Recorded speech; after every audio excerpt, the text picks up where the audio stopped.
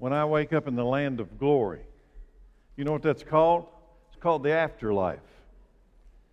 And one way or the other, everybody one day is going to wake up in the land of glory. The question is whether or not you'll be able to remain in the glory. Today will be the last sermon in the Afterlife series. The last Sunday, you're going to have to look into this shadowy figure in the light. Now, I'm going to tell you, it's not the last time I'm going to talk about the afterlife. I'm just not going to call it session 8 and 9 and 10. This will be it. It is my plan, Lord willing, next week I'm going to start preaching through the Gospel of Acts. And I'm just going to say this, you do what you want to. Do not miss what's going to happen here next week. Don't miss. If you're scheduled to work, tell them you need to take lunch during this time. All right? If you're in jail, tell them you got to have out for just a couple hours. Okay? You got to be here next Sunday because you're going to see something and you're going to hear something of great value as we open the book of Acts. Why? We spent 43 weeks preaching through the Gospel of John. And the question after you do the Gospel is, now what do I do? The book of Acts explains what the church is supposed to be doing right now. We've got a mission to do. So don't miss next week. The afterlife is coming. When I wake up in the land of glory, the afterlife is coming.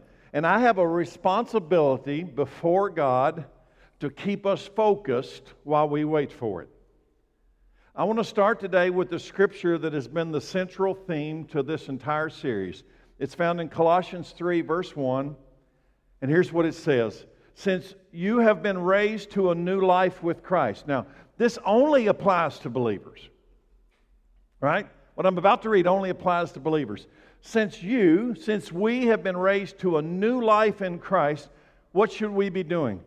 Set your sights on the realities of heaven.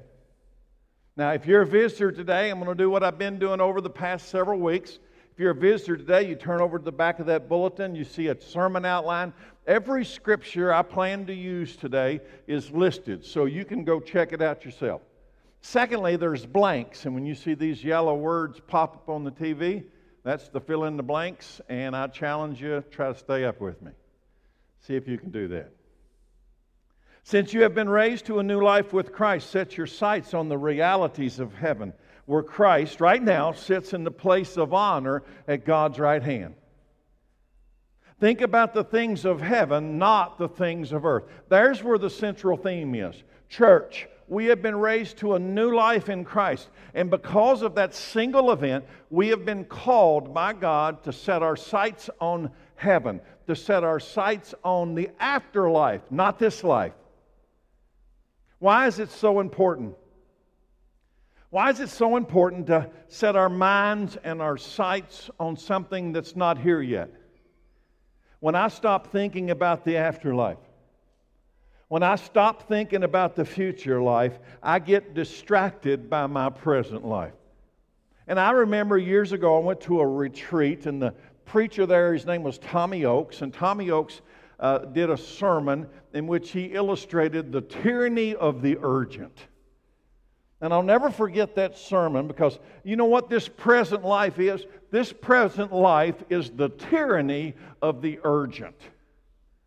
Let me illustrate it. If you're at home and you're in the middle of a great event, it doesn't matter whether it's a dinner or whether it's whatever, and that telephone rings, what's the first thing you want to do? Answer that phone. And you know who's there? A telemarketer. Now, do you want to talk to a telemarketer when you're having a big event? No. But there is the tyranny of the urgent. The tyranny of the urgent is the things of this life have a tendency to grab your attention. And if you're not careful, if you're not focused, the urgent will always take precedent over the important. Now, what that really means is that the cares and the worries of this present life will overshadow the big event that's coming and that you and I have been called to prepare for. The afterlife. I start looking at this earth as the main event when I'm distracted. when the truth is this is the main event. This is the main event. However long God gives you on this present earth, let's say He lets you have 120 years. I'm going to tell you what, 120 years here is not going to compare to that. Not at all. That's the big event. Now that doesn't mean, that does not mean that we all walk around like this. You know, the preacher told me, set my sights on things above. So you go to work tomorrow and they fire you because you keep looking at the ceiling. That's not what it means. The book of Acts tells us how the church should live. We're going to focus on that starting next week. I had the privilege, let me start with a story today. I have had the privilege of speaking at several commencement exercises at high school graduations over the years. And I usually think about, what should I say to high school graduates?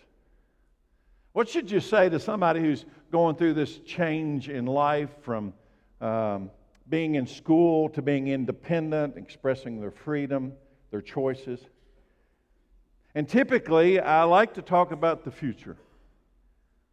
One of my favorite stories that I have shared at those types of graduation services, I want to share with you today.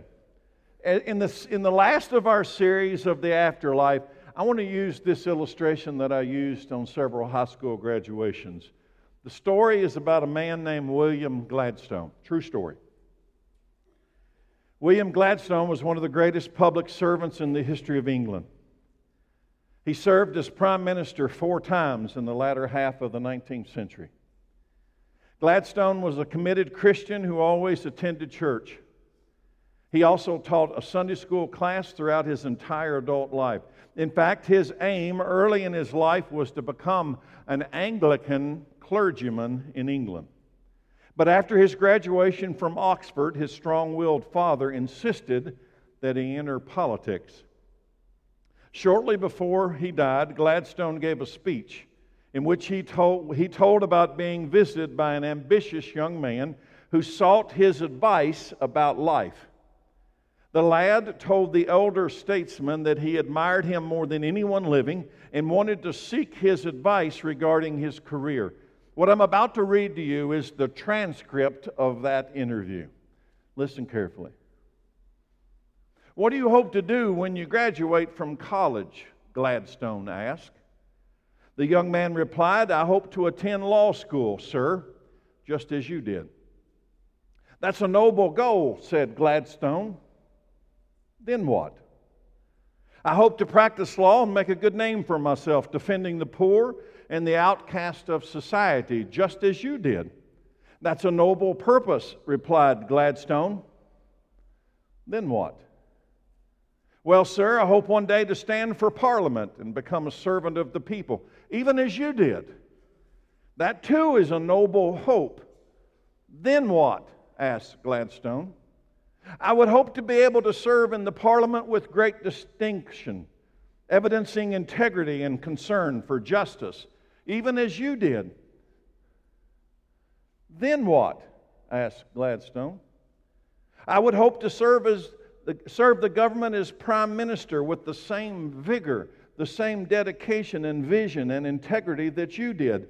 "And then what?" asked Gladstone. "I would hope to retire with honors and write my memoirs, even as you are presently doing, so that others could learn from my mistakes and my triumphs." "All of that is very noble," Mr. Gladstone said. "And then what?" The young man thought for a moment. "Well, sir, I suppose then I will die." "That's correct," said Gladstone. "And then what?" The young man looked puzzled. "Well, sir," he answered hesitantly, "I've never given that any thought." "Young man," Gladstone responded, "the only advice I have for you today is this, that you go home and you read your Bible and you think about eternity." Now, I find that to be incredible counsel. And I find it to be the reality of our life travel. We make all the plans and all the plans and all the plans, and one thing we never plan or think about is then what? When all of our plans are finished and when everything is done, then what? We all need to have a then what moment. Everybody in life needs to have a then what moment where we consider our own mortality and we set our sights on then what. This is one of the roles of the church. Listen carefully to what I'm about to say. You know, one of the roles of the church is that we come in together once a week and we have a then what moment. We're out there amongst the tyranny of the urgent all week, and we need to come in here and recite and reset and recalibrate, then what? If we lose our focus, Satan will try to do something that he's really good at. You know what he's good at? He can get people to trade the afterlife for the present life. He can get people to trade heaven for the right now earth. And I can tell you, it's a bad deal. But he's good at it. We must come to grips with our own reality. And what is the reality? What is the reality? What is real? We're mortal. We're all mortal. I like to describe it like this. We are spiritual beings. Now you look around the room today and that's not necessarily evident. We look like physical beings, but that's not the reality. That's not the reality. That's not the reality. The reality is we are spiritual beings that happen to have some physical needs. But you know what the world teaches? You know what Satan teaches? It's upside down. Satan teaches that we are physical beings that happen to have some spiritual needs. He's wrong. The physical will eventually go to zero. That's our mortality. And unless there's a resurrection, that physical will cease to exist. The resurrection is the promise that the physical, combined with the spiritual, will experience a resurrection into eternal life. I love how C.S. Lewis puts it, and I've used it on multiple occasions. C.S. Lewis would say something like this: you do not have a soul. And then he'd pause. You have a body. You are a soul. So right now, look at the room today, and I'm going to tell you that contrary to the world's teachings, we are not physical beings that happen to have some spiritual needs that you can satisfy on Sunday morning between 8:30 and 11:30. Because that's what the world wants. Yeah, you need a little bit of spiritual tuning. Get that on Sunday and live like a physical-only person the rest of the week. It's a lie. You'll fall victim to the tyranny of the urgent. Jesus puts it this way. This is the truth. In Matthew 6:28, he says, and why worry? And I want you to know when I read this, what do you mean worry? Jesus says, why worry?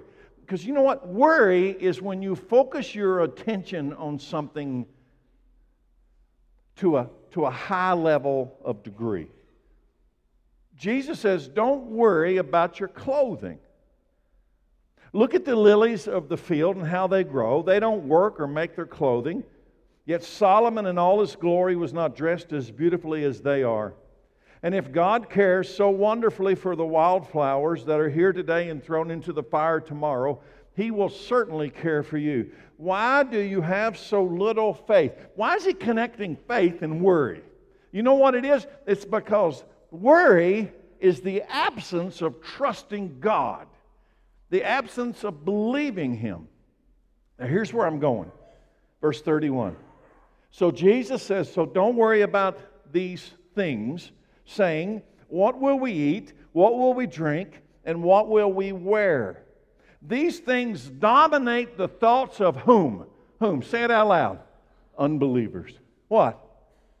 What are we going to eat? What are we going to drink? What are we going to wear? These things, the tyranny of the urgent, the right now present world, these things dominate the unbelievers. But your Heavenly Father already knows your needs. If I look at the modern world, You know what the modern world's chasing? What are we going to eat? What are we going to drink? What are we going to wear? It's all physical. It's all physical. Many people spend their entire existence on earth focusing on three things. Oh, they don't know it. They don't say it. They don't even acknowledge it. That they focus on three things. What am I going to eat? What am I going to drink?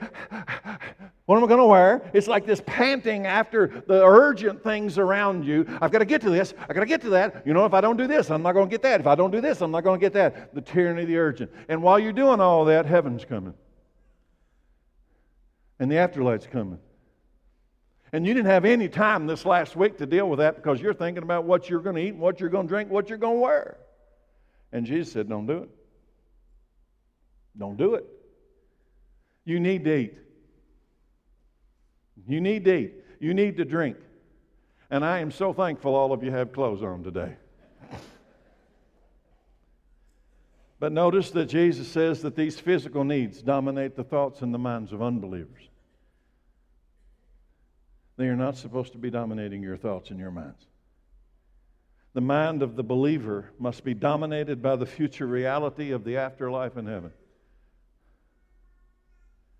God knows you have physical needs. In fact, He's the one that created those physical needs, and He knows how to meet those physical needs because He designed your physical needs. But you are not just a physical being that happens to have some spiritual needs. No, it's upside down. You are a spiritual being first that happens to have some physical needs. Jesus makes it clear in the next verse. The next verse, verse 33, Jesus says, seek the kingdom of God above all else. You know, we trust Him for many things. Will you trust Him for this word? For this sentence? We trust Him for many things. Will you trust Him for this counsel today? Seek the kingdom of God above all else and live righteously, and He'll give you your physical needs. This verse right here defines the life of a believer. That brings me to these final session questions today. Several years ago, I read a book by Randy Alcorn called Heaven.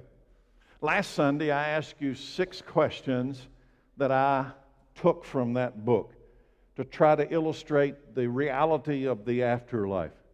Last Sunday, I asked 6 questions. Here they are. Will you be you in heaven? Will we become angels when we get to heaven? Will they call me Terry in heaven? Will we really be perfect in heaven? And what will that glorious body in heaven be like? And will we eat in heaven? Now, we dealt with those 6 questions last week. Today, I have 7 questions also from that same book. Number 1. This will be interesting. Will we be male and female in heaven? This question kind of goes along with my first question last Sunday, which was what? Will you be you in heaven? There are many that have the idea that when we get our glorified body, we will lose our male or female condition, or we'll be somewhat blended, maybe gender neutral in heaven. Maybe you see the whole nutty, and I'm going to use the word kindly, maybe you see the whole nutty gender neutral thing in America right now in the same light. Maybe you're in the room today and you see this movement of gender neutrality as just a preface or a prelude to what it'll be like in the afterlife kingdom of God. There's a movement in America that tells us that casting off our gender is a pathway to true freedom. Casting off our gender is a pathway to human enlightenment. We can move to a higher level as if gender is a restriction. As if gender is like dragging an anchor and we can't float to a high level because gender is a limiting factor. I don't think so. I don't think so. In fact, let me tell you, I think the current movement is a pathway to the nut house. Now listen, I know that in a room with this many people, some of you might have just been offended by that. But I'm telling you this, I am not a coward.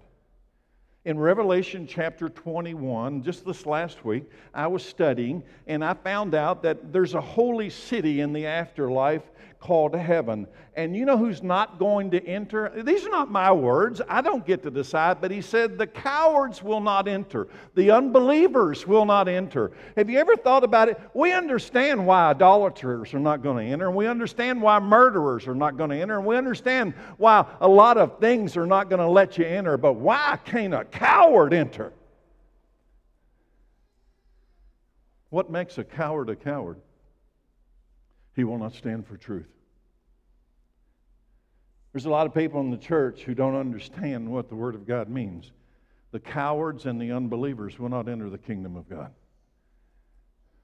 Which means that once you come to the knowledge of the truth, and once you know the name, and once you know the truth about the name, you know the Word and you know the name, you've got to stand up.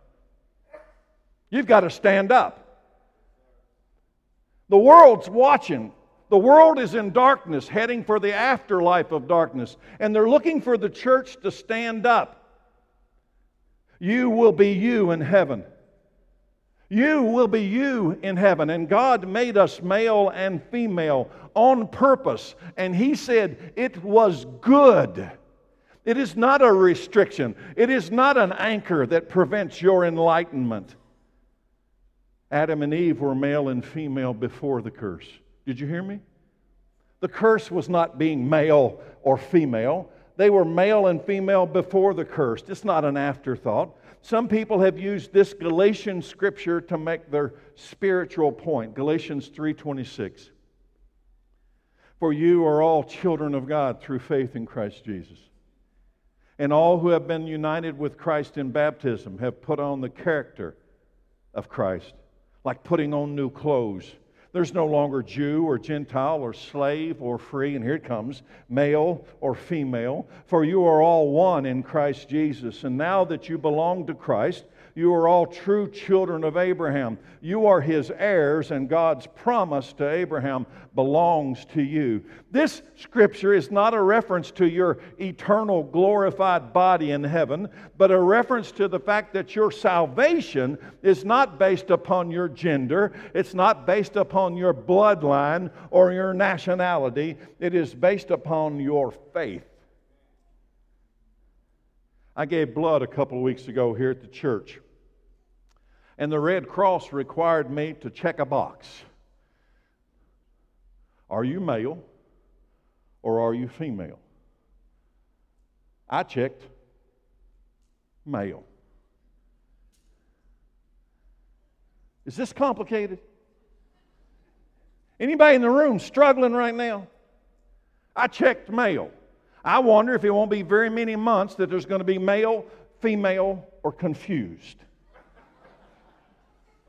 I'm not a coward. I am not a coward. I'm not going to be a coward. I was not offended by that box. Not at all. Do you think that box restricts my freedom? Do you think that box restricts my ability to experience some kind of life's enlightenment? Or does that box simply reveal, listen, reality? That box is reality. But a lot of people don't want to deal with reality. They want to live with some kind of a phantom life. What is the reality? You see, I prefer reality over fiction. I prefer the truth over a lie. I prefer the light over the darkness. And I don't want to be a coward. Was Jesus genderless after the resurrection? No. You see, He had entered the afterlife. His physical human body had been buried and raised. Was He genderless after the resurrection? No. Jesus was a man. It clearly defines that He was a man. He is the Son of God. He was a man before His resurrection. He was a man after His resurrection. And if that offends you, you need to take it up with God, who's also called the Father. And maybe that word offends you as well. I am a man. Listen carefully to what I'm about to say. That fact defines me. I didn't decide to be a man. You know who did? God did. Not me. You don't get to decide. He decides. You don't get to create. You don't get to redefine. He does. He's the creator. He's the definer.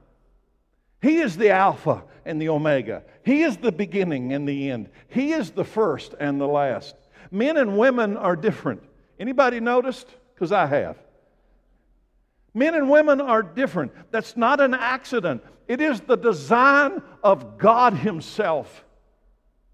Those differences don't make one of us better than the other. We're just different by God's design. You will be you in heaven. I'm telling you reality. You will be you in heaven, and I believe that includes your male-female identity, which makes you, you. Number 2. I'm glad to get off of that one. Will you wear clothes in heaven?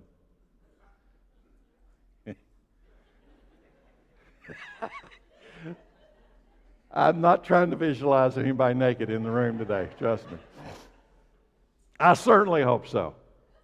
Can I say that? Will you wear clothes in heaven? The Bible says that Adam and Eve were naked and they felt no shame. But I must tell you something today. I must surely get a glorified body before I can stand before you naked and not feel shame. It had to be super glorified. I'm going to comfort some of you today with this point. When heaven is opened, in the book of Revelation, they are wearing clothes. Somebody say hallelujah. Revelation 3:4. Yet you have a few people in Sardis who have not soiled their clothes. They will walk with me, what? Dressed in white, for they are worthy. Also in Revelation 6, verse 11, then a white robe was given to each of them. And they were told to rest a little longer until the full number of their brothers and sisters, their fellow servants of Jesus, who were martyred, had joined them. They're dressed in white. Whew. Question number 3. Will we rest in heaven? Now, I really like this question. Will we rest in heaven? God rested on the 7th day of creation. Not because He was tired, but because He stopped creating. He was finished. In the law, God set apart days and weeks for resting. He even rested the earth itself every 7th year. The New Testament announce rest in the afterlife. Did you hear me? The New Testament makes an announcement of rest in the afterlife with a promise. And I'm going to tell you before I read it. This is one of these chilling scriptures. It is a promise of rest in the afterlife and a warning about people who are not going to get that rest. Here it comes. Hebrews 4, verse 1. God's promise of entering His rest still stands. So we ought to tremble with fear that some of you might fail to experience that rest. For this good news that God has prepared this rest has been announced to us just as it was to them. Now, to them is reference to Israel in the Old Testament. But it did them no good because they didn't share the faith of those who listened to God. For only we who believe can enter this rest. As for the others, God said, in my anger I took an oath. They will never enter my place of rest, even though this rest has been ready since He made the world. We know it is ready because of the place in the Scriptures where He mentions on the 7th day. On the 7th day, God rested from all His work. But in the other passage, God said, they will never enter my place of rest. So God's rest is there for people to enter, but those who first heard this good news failed to enter. Why? Why? The people who first heard that God had a place of rest, eternal rest, they failed to enter because they disobeyed God. So God set another time for entering this rest. Do you know when it is? So God set another time for entering this rest, and that time is today. God announced this through David much later in the words already quoted. Today, when you hear His voice, don't harden your hearts. Now, if Joshua had succeeded in giving them this rest, God would not have chosen another day of rest still to come. So there is a special rest still waiting for the people of God. Somebody say hallelujah. There is still, right now, today, as of this moment, there is still a special rest still waiting. It's available. It's within your reach, awaiting God's people. For all who have entered into God's rest have rested from their labors, just as God did after creating the world. So let us do our best to enter that rest. But if we disobey God as the people of Israel did, we will fall. What's the fall? You won't get the rest. You'll miss it. Notice verse 11 again.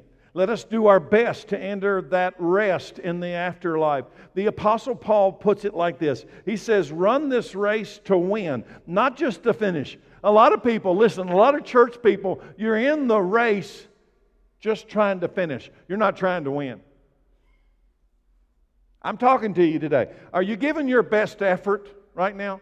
Church, I'm asking each one of you, will you ask yourself the question, are you giving your best in this race that ends in the rest that God has promised? There will be no rest in hell. That's his point.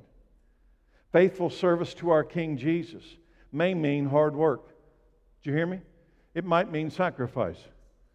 It more than likely will mean much discipline in your life. But rest is coming. Maybe that'll be our next t-shirt. Rest is coming. Listen to how Jesus describes it, Matthew 11:28. Then Jesus said, come to me, all you who are weary, and carry heavy burdens, and I'll give you what? I'll give you what? Say it. Rest. I'll give you rest. I don't know about you, but I sometimes get weary. Anybody in here ever get weary? Raise your hand. Some of y'all are lying. I long for this promised afterlife. I long for this rest. In Revelation 14:13, it says, and I heard a voice from heaven saying, write this down. Blessed are those who die in the Lord from now on. Yes, says the Spirit, they are blessed indeed, for they will rest from their hard work, for their deeds will follow them. Question number 4. Will we sleep in heaven? That's a good question. Will we sleep in heaven? Some people argue that we won't need to sleep in heaven because we'll have glorified bodies that won't get tired.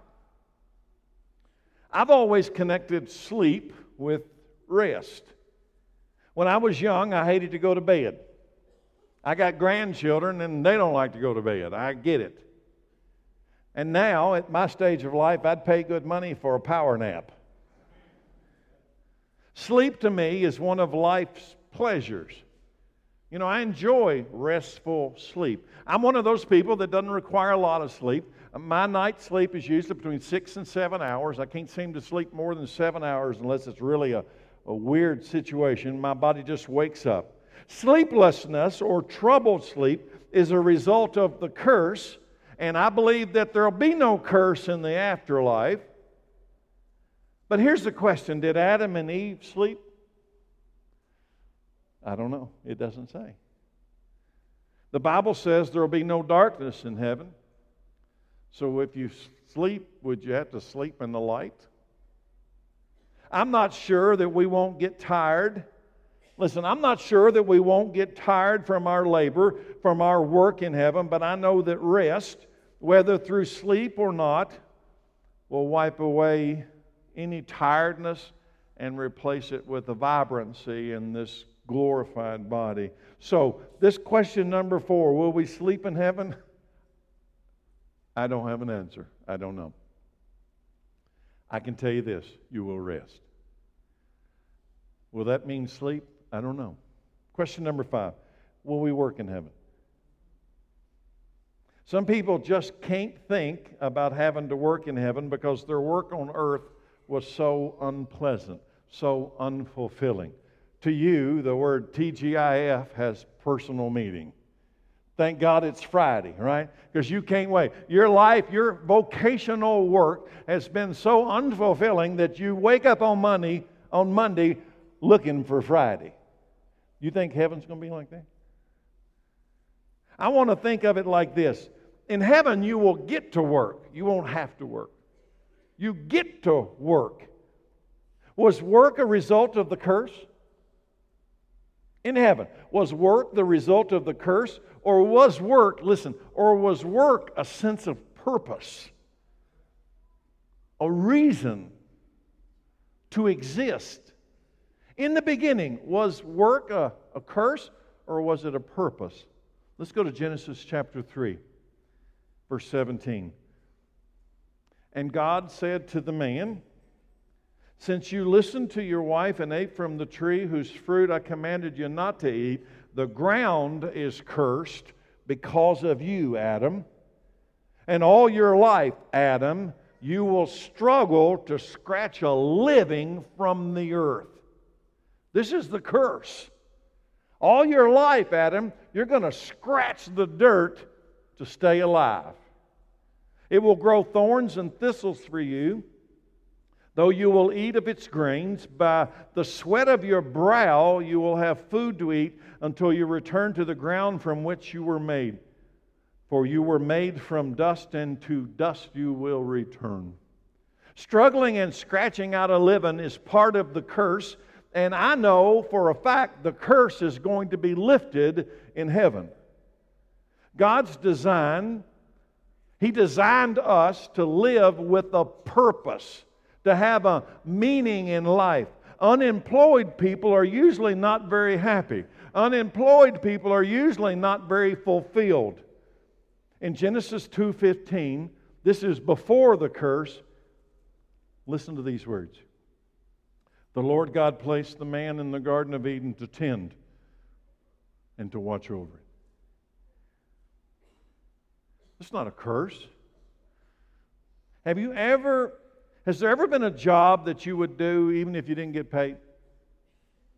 I'm looking around the room. I want you to think for a moment. Has there ever been a job that you would do just because you'd love to do it? You'd do it for nothing. Have you ever had a job that you just love to do? That even if you've got no acknowledgement, no thanks, it's something inside of you that wants to do that. Now I realize a lot of people spend much of their life and never find that. I can tell you I found mine. In fact, it's interesting to me that 18 years ago this weekend, on Derby weekend in the year 2000, 18 years ago, I preached my first service here at this church. 18 years ago this weekend, to 27 people sitting in that first building. And I can tell you, I'm going to be careful how I put this, I would do this even if I didn't get paid, but please keep paying me. Gotta be careful how you put that. That's why I get a little bit aggravated when I see baseball or football players or basketball players whining about their circumstance when I know there's a whole lot of people that do that for nothing. You see, the curse was not work. The curse was not working, but that work would be sweaty, scratching in the dirt existence on your way to the grave. That's the curse. Instead of a purpose-filled life. Revelation 22:3, no longer will there be a curse upon anything. For the throne of God and of the Lamb will be there, and His servants will worship Him. You're going to have a job to do in heaven that you're going to be so crazy about doing that it'll be the purpose of your life. Fulfilling, satisfying. Number 6. What will be our relationships? What will they be like in heaven? Christians have always longed for restored fellowship with those who have gone on before us. Paul says we grieve about those who have died, but we do not grieve like those who have no hope. I believe you and I will establish new relationships in heaven, but we will also renew former relationships as well. Is there someone you long to see again? So I want to pause in the service for a moment. I want to do something. Is there somebody right now that comes to your mind that you can't wait to see again? I want you to maybe just close your eyes for a moment and visualize the moment you'll open your eyes and there they'll be. Maybe the last time you saw them, they were in a frail, dying body. Maybe the last time you saw them, they were in a wheelchair. Maybe the last time you saw them, they were sunken in face, and that won't be what they look like the next time. So the first person that came to my mind was my grandfather. He was in a wheelchair the last several years of his life. He won't be in a wheelchair.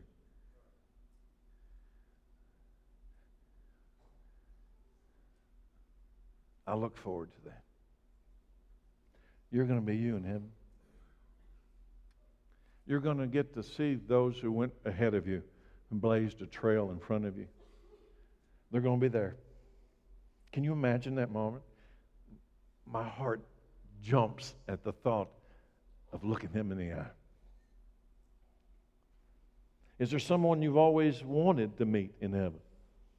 Now, I thought about that. I took some time and I picked two names.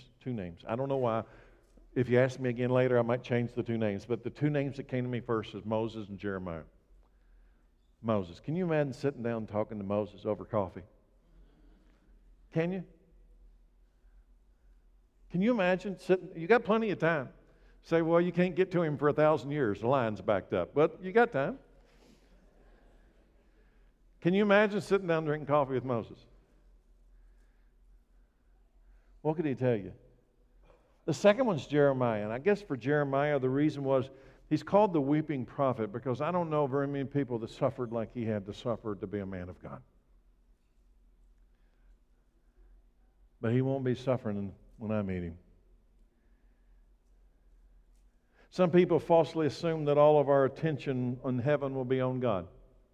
Listen to what I'm saying. Some people falsely assume that all of our attention in heaven will be on God and none will be on any relationships with each other. God will be first, yes. And He desires to be first. And by the way, He doesn't just want to be first when you get to heaven. He wants to be first right now. But He designed us for fellowship. He designed us to get to know each other. In fact, one of the primary purposes of the church right now is that you and I will have fellowship on our way toward the promised land. You will know them in heaven, those people who have gone before you, and you'll be able to spend an eternity catching up on lost time with those who have gone before you.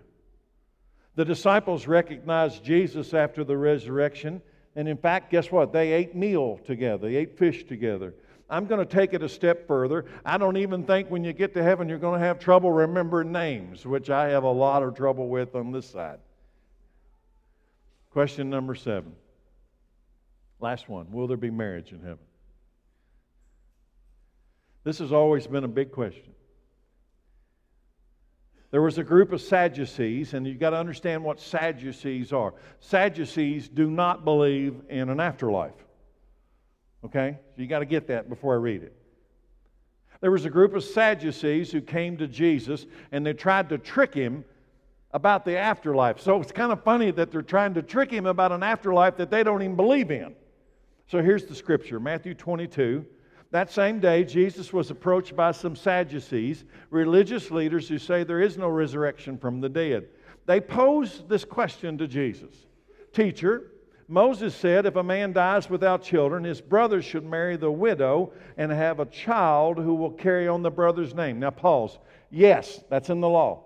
Do you know that? If you were Jewish And if you had this situation happen, if you were a bunch of brothers and you married a woman and the brother died, the other brother would have to go marry her and give her a child. You think we've got messed up situations right now. Verse 25. So here's their question. Well, suppose there are 7 brothers. The oldest one married and then died without children, so his brother married the widow. But the second brother also died, and the third brother married her. This continued until all 7 of them. Now, let me pause. First thing I'd do is call the sheriff and check her medicine cabinet. But that's a second story. Number 27.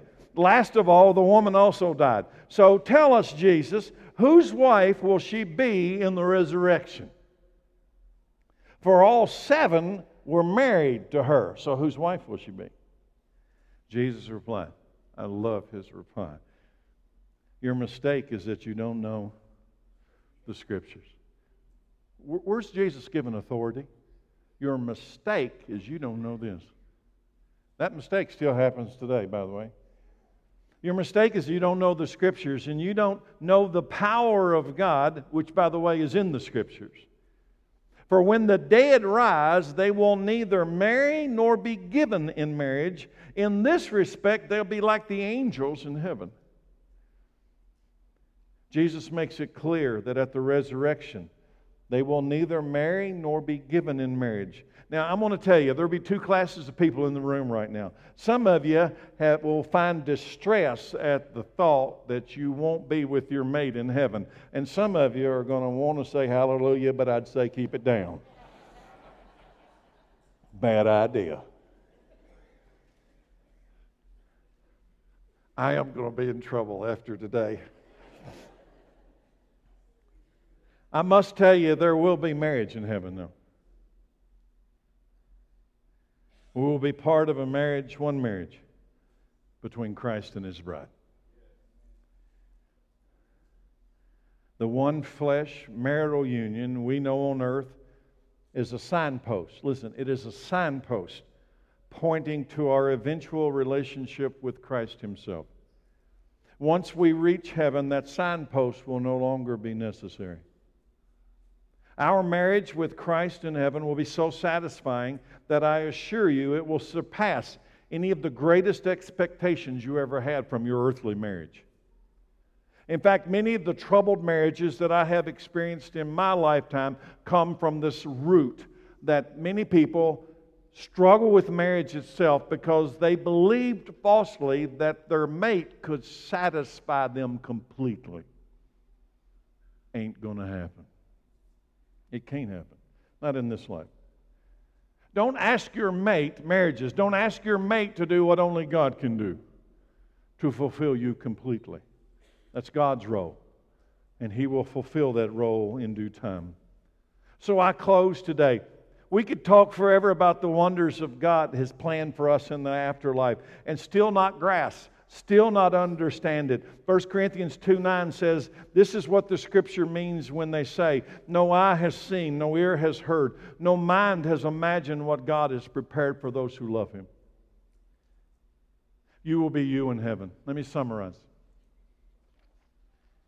You won't become an angel. You'll be you, and people will call you by your name. You will have a morally perfect, glorified, eternal body that will not live under a curse. You will be morally perfect, but in a forever flesh. You will eat at the table of the wedding feast of the Lamb and drink from the streams of living water. You will retain your identity, your gender, and your memories, for they define who you are, but you'll just be getting started. You'll be clothed with the white robe of righteousness, and you will rest from all your burdensome labor on earth. You will serve God in an assigned task that will be more fulfilling than anything you could have ever imagined on this present earth. You will reestablish relationships with family and friends that have died before and make new relationships, and all of them will last forever. You will experience oneness with Christ in the great marriage supper of the Lamb that will surpass any oneness you could have ever achieved in any relationship on this present earth. Now, do you see why God told us to set our sights on heaven instead of the earth? All of these things are awesome, but I'm going to tell you what the most awesome thing about heaven is. You know what it is. Revelation 22:4. And they will see His face. In that book called Heaven by Randy Alcorn, there is a quote. I want to read it to you. Here's what he says. If my wedding is on the calendar and I'm thinking of a person, if my wedding is on the calendar and I'm thinking of the person I'm going to marry, I shouldn't be an easy target for seduction. Likewise, when I've meditated on heaven, sin is terribly unappealing. It's when my mind drifts from heaven that sin seems attractive. Thinking of heaven leads inevitably to pursuing holiness. Our high tolerance for sin testifies of our failure to prepare for heaven. Are you prepared for the afterlife? Are you ready? It's coming, one way or the other. I remember having a conversation here in this room with Bob Russell and a separate conversation with David Reagan about a certain thing. And we all three immediately concluded the same point. Here it is. Describes much of the Nineveh Christian church. When a group of people legitimately and sincerely live their life with an expectancy of the return of Christ, two things will naturally occur. If you're in the room today and you believe the return of Christ is imminent and that you should prepare for that return, two things will happen automatically. You will purify your life from sin, and you will tell somebody the good news of Jesus. And I tell you what, I sit back and I think, that's the mission of the church. That's it. That's it. When you legitimately believe that heaven's coming, Jesus is coming, the afterlife's coming, tick-tock, tick-tock, it's closer now than it was yesterday, then I feel a sense of urgency to focus on two things. One, I got to purify my own life. And two, I got to tell somebody. This is my last thought for today. I know who I was before Jesus. I haven't forgotten. And I know who I am now in Christ. I was dead, and now I'm alive. I was lost, and now I'm found. I was blind, and now I can see. Jesus has saved me from death, eternal separation in hell. He saved me. You and I are traveling together on a large round ball called earth around the sun. There's been a whole lot of people take this ride on this earth around the sun. And you know what? Listen. They're not here anymore. Been a whole lot of people take the same ride you're taking right now. And they're not here anymore. Where are they?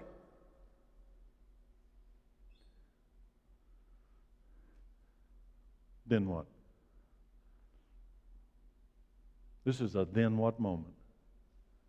One day you and I will leave this earth. Then what? The afterlife's coming. I'll ask Chad to come out for the invitation. The afterlife's coming. Heaven's coming. Hell's coming. God's coming. Are you ready? Jesus says, above all else, set your sights, set your goal, set your attention on things above. The kingdom. So today we're going to sing a song, an invitation. And today, if the Holy Spirit is working on you today, the only answer is yes, Lord. You answer Him immediately and you answer Him completely. Today is the day. Let's stand.